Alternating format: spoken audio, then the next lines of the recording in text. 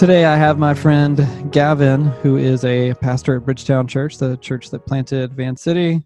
Gavin and I have been friends for many years now. How long has it been? Years. Years and years. Years. And we worked together many years ago at a college gathering at Bridgetown Church called The Bridge.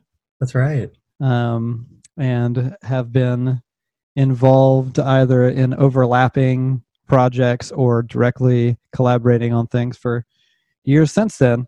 And Gavin is a guy I know who takes the practices of Jesus very seriously, and the ones that come naturally and that he really enjoys, and the ones that he doesn't as well. In fact, when I asked Gavin if he would be willing to come on the Daily Office and talk about what practices have been beneficial during this the whole isolation and social distancing thing, he mentioned a few via text, and one of them he put in parentheses, which I hate, or he said something like, which is really hard for me, or something like that. And I said, perfect. Because what's encouraging to me is hearing about people who are practicing things that they feel like, or they recognize rather, are good for them, even if they're hard or uncomfortable, and the things that are deeply comforting, that come really easily, and that are beneficial on a superficial level, like immediately beneficial. So I don't mean to set you up with too much, Gavin. Now you have a lot to live up to. Yeah, wow. Jeez. But I did want to ask you, so now that we can't do church gatherings the normal way, we can't do community gatherings the normal way, huge important things in vitality and discipleship to Jesus are restricted for us for the time being. What have you found to be helpful, grounding, like to continue in spiritual formation and faithfulness to Jesus during all this? Yeah, that's a great question. And I think the first thing for me, it starts in the morning. The image that I've been using as I've been talking with people is it's as if this was not a part of my story. My dad was great. We went camping every now and then, but we never did the fishing thing. When you go fishing on a lake and you get up real early in the morning, before the sun, and you get out and you look at the lake and it's just pristine and just totally flat, and you can see through it, and you can see not just into it, but onto it, and the reflection of the sky and all that around you. And then the boaters and the fisher people all get out there and they muddle it up, and all of a sudden the ripples are going and you can no longer see through it or the sky as you look into it. And that's kind of for me what the space of morning time with Jesus before I look at my phone or my computer or my iPad or anything like that. It's that space where my mind and my spirit are kind of at rest along with my body. And it feels like the most fertile space for me to have conversation with Jesus when there aren't those ripples in my life. The second I look at, I'm not perfect. So there are moments when I do look at my phone before I do anything else. And those are the moments I just there's not a lot of connection with my morning routine with Jesus. And I'm not a coffee guy, so there's no weird coffee rituals that you Are they weird? What the heck? I don't, just when people are and then you get out your Chemex, and then you just put your water to whatever degree you do, and you just pour it over. It's just there's none of that for me. It's just, so my morning routine essentially looks like, I'm talking to you while I'm in my bedroom right now. My chair is next to me.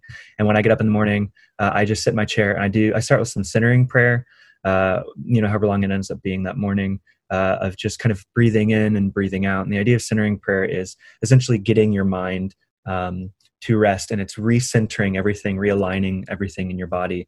And by that, I mean letting the Spirit of God do that, inviting the Spirit of God to do that, usually through breath prayer, which is this idea essentially of a prayer you can pray in one breath. It's pretty self-explanatory. It's almost branded it there. And so for me, what I do is as I breathe in, I say or think the phrase, I surrender. And as I breathe out, I say or think the phrase, to love. And it's this idea that I want to orient my whole day, starting in this moment, around this concept of love, particularly this person called love, God, for me. And so I'll do that for a while. And then I move into a time of reading scripture and praying scripture. In the time of, since we did that last scripture practice, I started actually working through going back to memorizing scripture. It's a really important thing for me. It's one of those practices that I don't really enjoy all that much, but when I do it, I'm like, oh yeah, this is really good, because it's how you get God's word in you. It's how you, like, hide it in you, if you will, or whatever the language is in the scriptures. But I've been memorizing Galatians 5 right now, and so after I read some Old Testament, and then I do some kind of more interactive, slower reading through like a gospel story with Jesus, and then I go to kind of my memorization of Galatians 5, do some prayer stuff out of that. And then in this season, it's been really helpful. I've been ending my time in kind of with Jesus each morning with poetry. And that's been a really helpful thing for me. It's a reminder of creativity in the space where, and this is what I was texting you about, that I'm like, I'm not good at this, so we can talk about that. But it's the idea of like being an embodied person. I'm very much an internal, my internal castle is enormous. And then, I can shut down in an instant, and people are like, where'd you go? And I'm just, wander around the halls of my interior space. And so to read poetry is kind of an embodied practice for me. Right now I'm reading through Mary Oliver's book called Devotions, which is just kind of a conglomerate of a bunch of her poetry throughout the years. And I just read a poem. And for me, it's a reminder of to be grateful, to like go from that place, grateful that people create things. And then there's an invitation of myself in this space of, quarantine, to be generative in the things that I'm doing. Yeah, that's great. So you're describing a handful of various things that have like come and gone. You mentioned memorization of something that you might have done before, but it's not the most immediately exciting thing, but you realize the benefit of it, so you've started doing that again. Different practices kind of come and go from your morning routine as your rule of life, as it were, kind of necessitate. What would you say as an encouragement or a suggestion for the kind of folks who are like, that sounds wonderful, I don't disagree with your logic that the morning is the ideal time when the water is still, so to speak, but I don't do anything in the morning. And the idea of like reading poetry and centering prayer and breathing prayer and journaling and all that sounds like unattainable to me. What's a baseline, like try this tomorrow and begin there?